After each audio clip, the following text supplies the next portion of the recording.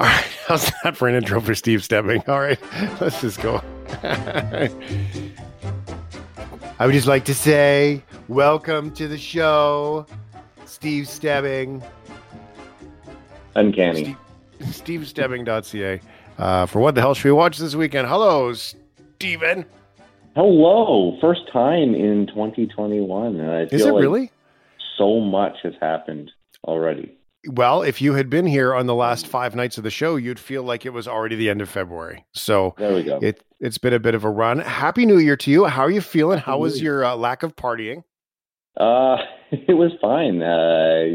Just a lot of chilling out, watching TV, hanging with the family, the good stuff, Are you like from Big Bang Theory when Sheldon gets lit up if someone sits in his spot on the couch? Is that like you in your house? No, I know. I'm very lenient with it. I mean, yeah, I'm not super territorial or anything like that. That sounds like something we don't want to talk about. I think that this is the opposite happening here. All right. We'll just leave it alone if it's a sensitive subject for Steve Stebbing. All right, Steve, let's talk about what the hell should we watch this weekend. It's a great list here. I hope we can get to all of it. Let's get started with Promising Young Woman. Well, the doctor's here. It's every guy's worst nightmare getting accused like that. Really? Can you guess what every woman's worst nightmare is? What do you want? I don't know. You seem nervous. No use hiding from the piper. Wow. That didn't go where I thought it was going to go. Okay. Tell us about Promising Young Woman. Yeah, this is a late watch for 2020, and it just made its way onto my top 10 list of the year. And it's Carey Mulligan playing Cassie, a woman that has had kind of a traumatic experience in her past, and she now channels it into basically playing drunk at clubs until crappy dudes pick her up and try to make a move on her, where she then informs them that she's very sober and makes their lives hell. And it is such a gut punch to any crappy club dude that preys on weak women, drunk women, all that kind of stuff. And it's darkly funny. It comes from Emerald Fennell, who created Killing Eve, and she's also on The Crown playing Camilla Parker Bowles. This is such a great watch. Carey Mulligan has never been better, and you've never seen her like this. Next on the list was Steve Stebbing, The Dissident. I'm addressing you as a victim. A title forced on me after the brutal murder of my Jamal. I know why Jamal was killed. It's because of me. Jamal felt the whole country was against him, but this is not the truth. I said the best solution is create our own army. The story of the Washington Post journalist who went missing and was killed. Yes, Jamal Khashoggi. This is a story that, captivated the world. That just this, just this blatant cover up, and then ultimate reveal of the cold-blooded circumstances around the murder. Largely, people believe at the orders of Mohammed bin Salman, the Crown Prince of Saudi Arabia. Even the director of this one, Brian Fogel, has had a hard time shopping this one around to like streaming services and stuff like that. So it's going to be available on VOD through YouTube because kind of no one else everyone else is scared to grab this one, really. But I think it's an incredible film and a must-watch documentary for everybody. Is it just one of those, it's too soon or too real, do you think? Or why is that? I think that people are scared about the repercussions of just because of the grip that Saudi Arabia seems to have on the world, seems to have on the financial powers of the world and everything. There's certain things in this movie that are just absolutely jaw-dropping and do have global ramifications.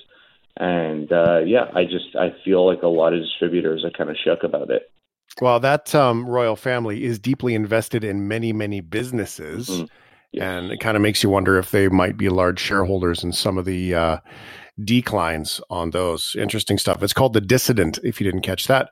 All right, on Blu-ray, we've got Love and Monsters. Only a small fraction of humanity survived to move underground. I've been scanning for Amy the entire time. And now I finally found her. Joel! Hey! Joel! Amy, is that you? Oh my God! Hey! How far away is Amy's colony? 85 miles. It's an impossible journey. Everyone will try to kill you. Don't fight. Just run and hide. Okay. All right, so tell us about Love and Monsters.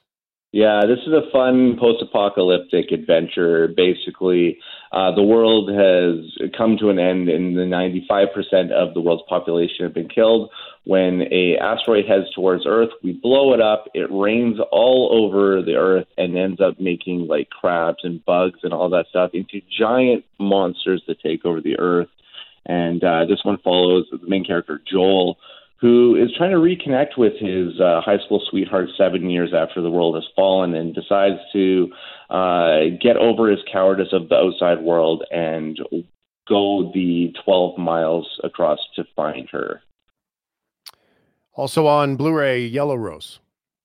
This isn't the life you wanted. Though I tried and tried, It'll be better for you. this feeling don't end. I promise. Swear I fell in love with country music when I was a little girl. When are you gonna let me hear you play? round home, If you're too scared to perform them songs, I'll run away ain't gonna do no good. with nowhere. All right, tell us about Yellow Rose. Yeah, this is a really interesting film. It's about a 17-year-old Filipina girl who is an illegal immigrant. Her mother basically working in a hotel in a small town, Texas. And when her mom is taken away by ICE, she ends up on the run, but it kind of forces her to follow her dream, which is to become a country singer. She goes to the city of Austin, Texas, and tries to give it a shot. And it's an interesting character film that has, the plight of illegal immigrants in America today very much at the forefront. The ICE rhetoric is all over this movie, and one of my favorite movies of last year for sure, but due to its independent style, it just didn't get a lot of attention. All right, Steve, you and your horror movies. Man, okay, as we continue on the Blu-ray with Steve Stebbing, stevestebbing.ca, 12-hour shift. Cops are coming here. I'm gonna tell them who did this. You killed an innocent man for no reason. I'm just gonna have to solve this problem myself. I'm not leaving till you give me a kidney. All right, well, if you love horror movies like Steve Stebbing does, then you might enjoy this. Yeah, and this is like, horror is kind of the background, because this is like a heist film mixed with some dark comedy, because it's basically about a down-and-out nurse and her loopy cousin who get in business with some black market organ traders to steal organs from her hospital during her 12-hour shift. And it's basically a comedy of errors, because everything goes wrong in bloody and horribly gory ways. And this comes from a name in horror that us niche fans know well, Brea Grant, who's appeared in films like Rob Zombie's Halloween 2 and Beyond the Gates. And she directs this one for her second feature, and I really had a lot of fun with this movie. Like I said, it's some of that deep genre stuff, so if you like your dark comedy with lots and lots of blood, then you'll enjoy this one. In the world of TV, we talked about it earlier in the week a little bit, but I look forward to hearing your touch on it quickly. The history of swear words. Join me on a journey through the history, evolution, and cultural impact of swear words. Words don't start out as swear words. They're just words. Somebody decided at some point that this is a swear word. There's an acronymic etymology: fornication under consent of the king. This household has been given my consent to fuck! It is total horseshit. Yeah, so it might make you blush, but it seems to be pretty darn popular on Netflix. Yeah, it's rude, it's crude, but it's a lot of fun. I mean, Nicolas Cage is pulling the total tongue-in-cheek as the narrator of this one. And honestly, like an artisan when it comes to swearing in films himself.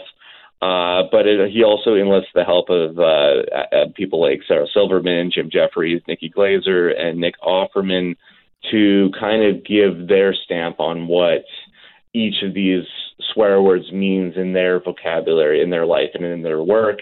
It is definitely lowbrow. It's poking fun at itself constantly, but honestly, it's just a lot of fun to watch this one. If you want to turn your brain off and watch something and not have something super heavy, History of Swear Words is where it's at. Is where it's at. All right, we continue through. We've got time for Lupin. At your age, I love to read. Your grandfather gave it to me. I think you'll like it. Arsène Lupin, gentleman burglar. I found something. It's incredible. A classic adventure of Arsène Lupin by Maurice Dupin. Also the method, the panache, the style, the talent.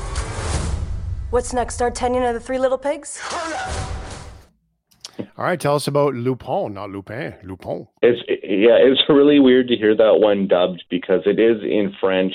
This comes from Louis Leterrier, who did like the Transporters movies as well. I think he did one of the Takens as well. I might be wrong on that one, but I mean, this one it's a heist series following Arsène Lupin, which is a fictional character that is adopted by a Senegal immigrant named Assane Diop, who he's basically using this story and this identity to exact revenge on a rich family that ended up destroying his family when he was a child.